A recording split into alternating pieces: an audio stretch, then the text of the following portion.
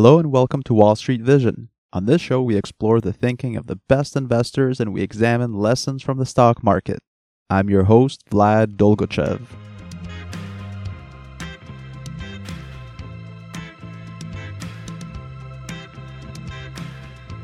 This show is for informational purposes only and is not investment advice. Check out the show notes for the full disclaimer.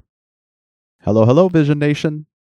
In this week's episode, we'll cover the amazing story of Jim Simons and his hedge fund called Renaissance Technologies. They have this fund called the Medallion Fund, and it has the best track record of any fund in the history of investing. Okay, that seems like a bunch of hype. Just how good is this fund? Well, if you had invested $100 into the fund in '88, 30 years later, you would have had around $400 million if we don't count for fees. I know that seems insane, but the math works out. Check out the show notes for a link to the white paper on this. You know how in school teachers always said, "Don't make fun of the nerds because one day you'll be working for them." I always thought that they were just saying that to make nerds like me feel better. But the teachers had a good point. This fund is proof that the nerds have conquered Wall Street. So let's dive into Jim's story. He spent his early career getting a math PhD, and he was quite an accomplished math guy. Even if his career would have ended after his math years, he'd still be fairly well known in the scientific community. He's an obsessive, dedicated type of person. He spent 6 years solving this really complicated math problem. And this was way before his hedge fund career even started. A little later in life, Jim wanted to start something new, so he went on to the Institute of Defense Analysis. This was during the Vietnam War, and he was trying to break enemy codes to help the US military.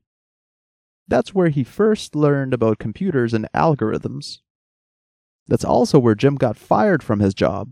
It's interesting how that went down. The head honcho at the defense organization was this general named Maxwell. So the general wrote an article in the New York Times, and it was a very pro-Vietnam War kind of article. He was pretty much saying that what the US was doing was great, and they would win the war, and they should just stay the course. Well, Jim didn't like that, so he wrote his own letter to the Times, saying that not everyone working for Maxwell supported the war. Of course, the New York Times published that letter right away. Newspapers love this sort of drama, right?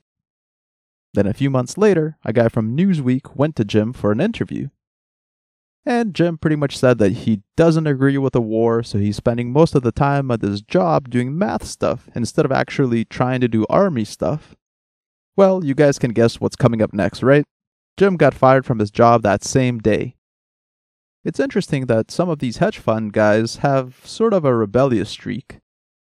Ray Dalio, for example, was famously quoted as saying that he got fired from one of his jobs for punching his boss in the face. That's pretty hardcore. I can't imagine how much a work situation would have to escalate for somebody to punch their boss in the face. It's kind of funny that the entrepreneurs that start these big-name hedge funds are so unique and they have their set beliefs that they're so passionate about. I think that's one of the secret ingredients you have to get as successful as these guys have gotten. Throughout his career, Jim Simons taught as a professor at Harvard and MIT, and much later in life is when he finally transitioned to finance, so he was around his late 30s or early 40s at this time. When he moved into finance, he was trading currencies, commodities, and financial instruments. And I'm sure he was looking at all sorts of data and trying to make predictions in the markets, but he didn't apply his math skills to investing at this point. For the first 2 years in finance, Jim Simons didn't use any financial models. That seems kind of crazy, right? It's like this guy comes in from a math background, he's a super sophisticated mathematician, and he's got this deep skill set in math, and yet he doesn't use any of that in his finance career. It's kind of surprising.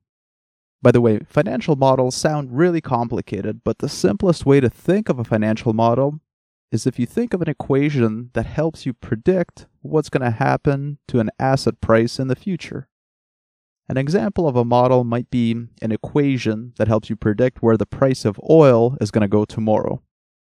If your model says the price is going to go up, you would buy oil today. If the model says the price will go down, you would short sell oil today. And in either case, you'd make money. And of course, the model would have certain inputs as well. So you would put information into the model, like maybe it would be based on global trade or weather or volume data, and then the model would spit out what it would expect the price of oil to be. So lots of hedge funds these days use models to guide them on their trades, but back in the 80s, it wasn't all that common. Back then, Jim started to see that there was a lot of data available and that maybe he could build some models around all of this data. So he started to see this parallel from what he was doing earlier in his career in his Army code-breaking days. And eventually he opened up his Renaissance Technologies hedge fund in the late 70s. So the fund is officially called Renaissance Technologies, but lots of people refer to it as Rentech. He had a unique approach where he would collect tons of data. When the fund first started, they would get data from the Federal Reserve and then transcribe it so that they could analyze it with computers. Because you remember, this was way back in the day. All of this data existed, but it was in books and printed on paper. So he had to pay someone to transcribe all of it into computers so that they could analyze it. Jim's approach was really different from what a lot of other hedge funds were doing at the time. He focused on hiring science people instead of focusing on hiring finance people. This wasn't all that common on Wall Street. His goal was to get smart people together, give them lots of freedom, and keep open communication between all departments in the hedge fund. He also wanted to give them the best infrastructure so they would spend tons and tons of money on the best computers. And he also made everyone partners in the firm. Being partners meant that if the firm made lots of money, all of that would be shared with all the employees. So a lot of the people hired at Rentech were not finance people. He focused on hiring PhDs in physics, astronomy, math. Essentially, people who had done science and published research papers. He was essentially looking for these super smart people who were interested in applying their mind to the markets and to making money. He wasn't looking for finance people or people that knew how to read a balance sheet. His hiring selection was based on their academic skills. That makes sense to me. You can teach someone to read a balance sheet, but you can't teach someone above average IQ. As they say in basketball, you can't coach height. They have this fund called the Medallion Fund, and that went on to be a massive success. That fund has the best record in investing history. That's right, not one of the best, but the absolute best. The fund is like the Floyd Mayweather of investing, undefeated and undisputed. There's this book that came out in the last couple of years, and it's written about Jim Simons, and that's the first time that you could see the performance results of the fund out in the open. And it's mind-boggling. The fund returned over 66% per year before fees from 1988 to 2018. And that whole time, it did not have a single down year. After fees, the fund returned over 39% per year. That's almost double Warren Buffett's track record at Berkshire Hathaway. That's an insane track record. To put it into perspective, if you had put only $100 into the fund in 1988, before fees, you would have had almost $400 million by 2018. There's a white paper that I'll link to in the show notes that goes into details on that. When I saw those numbers, I had to do a double and a triple check. They just seemed insane, and they are. That's why the fund has the best track record in investing history. Apart from the epic performance that the fund has, they also have some of the highest fees I've ever seen. Their fees are currently what's called 5 and 44, which means that they charge a 5% flat fee on all assets that they manage, and then they also charge 44% of their profits. That's crazy. Hedge funds went through a period where they were charging what's called 2 and 20, which means the hedge funds were charging 2% on the assets managed and 20% of the profits. And people were saying that the 2 and 20 fees were way too high. So having a fee that is more than double of that is very eye-opening. But when you've got the best performance in investment history, you can kind of write your own rules. Of course, the fund is capped at a certain size because if it got too big, it would stop making those types of returns. So throughout the years, the fund has given money back to investors many times to keep the fund size around the $10 billion mark. It's the same problem that Buffett has. When you get to a certain size, your list of potential opportunities gets smaller and smaller. Mo money, mo problems, as they say. That's one advantage for regular people that invest their own money. The world is their oyster. They can buy any security, and they don't have to worry about moving the price halfway through fulfilling their order. So there's advantages to being a small investor as well. Small investors are much more nimble than these giant hedge funds. Now, Rentech has a few other funds that are open to outside investors, but none of those funds have done nearly as well as the Medallion Fund. That's an interesting side note, which brings me to Charlie Munger's favorite topic of incentives. The Medallion Fund today only holds money of the employees of Rentech. So there's no outside investors that are allowed to invest in that fund. And if all the employee money is in the Medallion Fund, it's no surprise that fund does so well. The people working on figuring out trading strategies have the incentives of doing their work in the Medallion Fund because that's where the majority of their money is. And the other funds that Rentech offers haven't come close to the performance of the Medallion Fund. That makes sense to me. If I'm a math PhD and I have $5 million in the Medallion Fund and only a couple $100,000 in the public funds, guess where I'm going to put most of my time, focus, and energy? Of course, I'm going to put all my effort and energy into the Medallion Fund research. That way, my work input is the same, but if I help the team, I get the benefit of doing a good job and personally profiting from my efforts. My takeaway there is if you're investing with someone, ideally you want them to have skin in the game, because that way your incentives are aligned. Now that we've covered the story, let's get into some of the details. I want to mention that all employees at Rentech sign non-disclosure agreements with the firm, so they make a legal agreement to never speak about anything they do at their jobs. I get why they're so secretive. The models they use are so hush-hush because you can't patent or copyright this sort of information. If you were to patent it, that means that through the patent process you'd have to disclose all of it. And then the secret sauce is out there for everybody else to see and copy your investing style. It only works if you're the only group doing those types of trading strategies. So the amount of information out there is kind of limited, but I'll give you the takeaways that I've gotten from reading about Rentech and watching a bunch of Jim Simons interviews. Before we dive into how they made all that money, I'll quickly mention that if you're enjoying the podcast, please give us a rating and hit the subscribe button. And if you know someone who would find this content valuable, please share this episode with them. My goal for the podcast is to help people learn the lessons from the best investors and to help people understand the stock market better. I think that's important today as there's lots of information out there that can lead people on the wrong path, and I would love for more people to benefit from this type of content. Alright, so back to our story. What the heck were these guys doing to make such amazing returns? How can that be possible?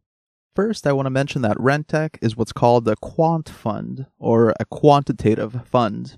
That's a type of hedge fund that uses statistics and probabilities to make investments. In investing, there's the fundamental analysis style of investing that looks at cash flows, balance sheets, and so on. And then there's quants. Quants just look at the stats and probabilities and build models that try to predict what's going to happen to prices.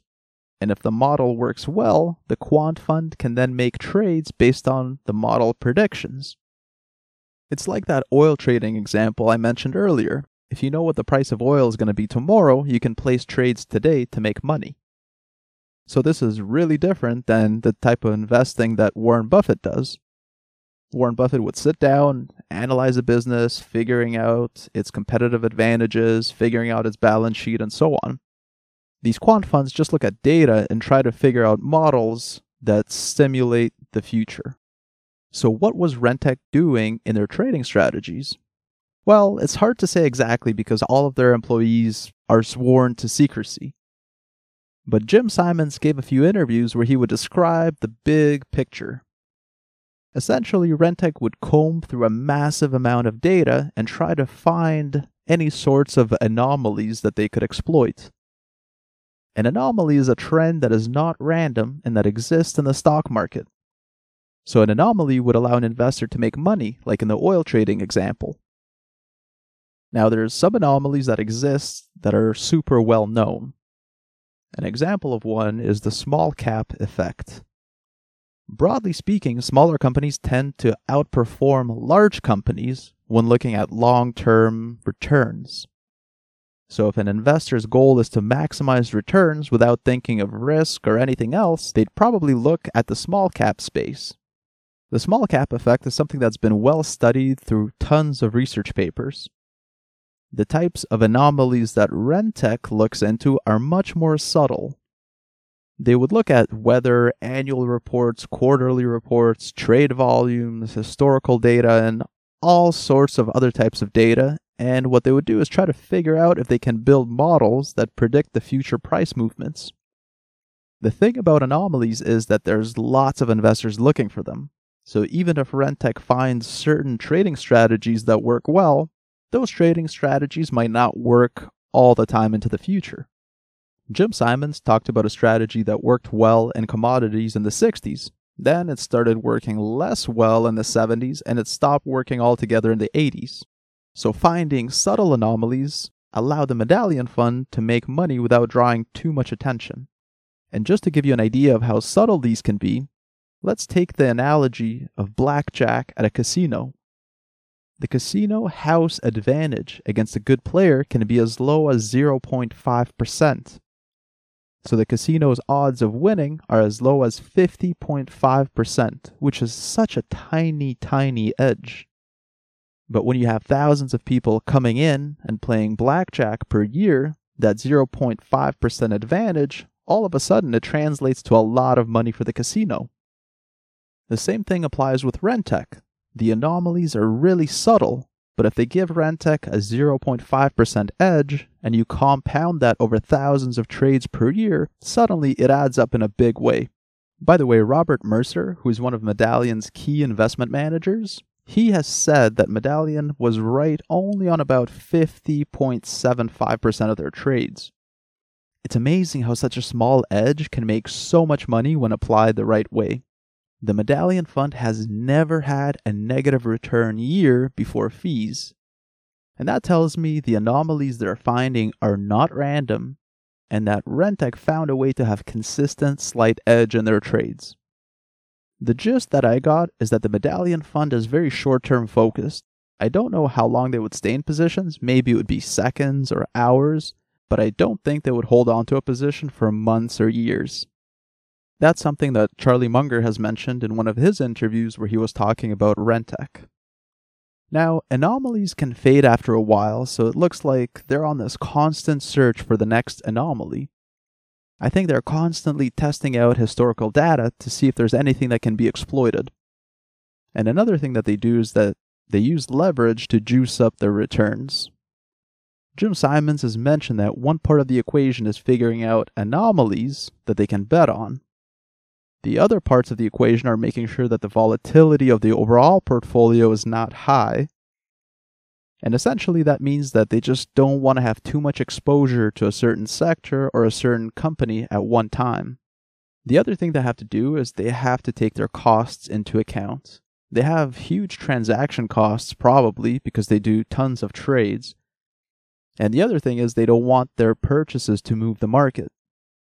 If I'm buying 200 shares of a stock, its price is not going to move much. But if I buy 200,000 shares, the price will move so much that I've distorted the market all of a sudden. So that's the other part of the strategy that is important for them to get right. There's over 100 PhDs working for Rentech, and some scientists refer to it as the best math and physics department anywhere in the world. And the fund is also 100% model driven. So all of the decisions are made by the model, and no trade is ever done unless the model says that trade is profitable. The employees at Rentech share in the profits, and that helps with the whole teamwork environment. It's very powerful to work at a place where the company does well, and then everybody shares in the wealth. That gives people incentive to work together for a common goal instead of trying to hide information from other departments or making their colleagues look bad. From a business perspective, the fund has some big barriers to entry. They have a crazy amount of data, and they also have built super sophisticated computer programs to test out all their models. Being able to do that allows them to find these anomalies, and that would be really hard to do for someone that's starting from scratch. So looking at some of the latest numbers, the Medallion Fund's return in Q1 of 2021 was 10%, and in 2020 the fund returned 76% gross of fees. So their amazing streak continues. Alright, Vision Nation, that wraps it up for this week's episode. If you've enjoyed it, please hit the subscribe button, leave a review, and if you know someone who's interested in investing, please share this episode with them. Thank you, and I hope you have a great day. This podcast is for informational purposes only and should not be relied upon as the basis for investment decisions. I may maintain positions in the securities discussed on this podcast.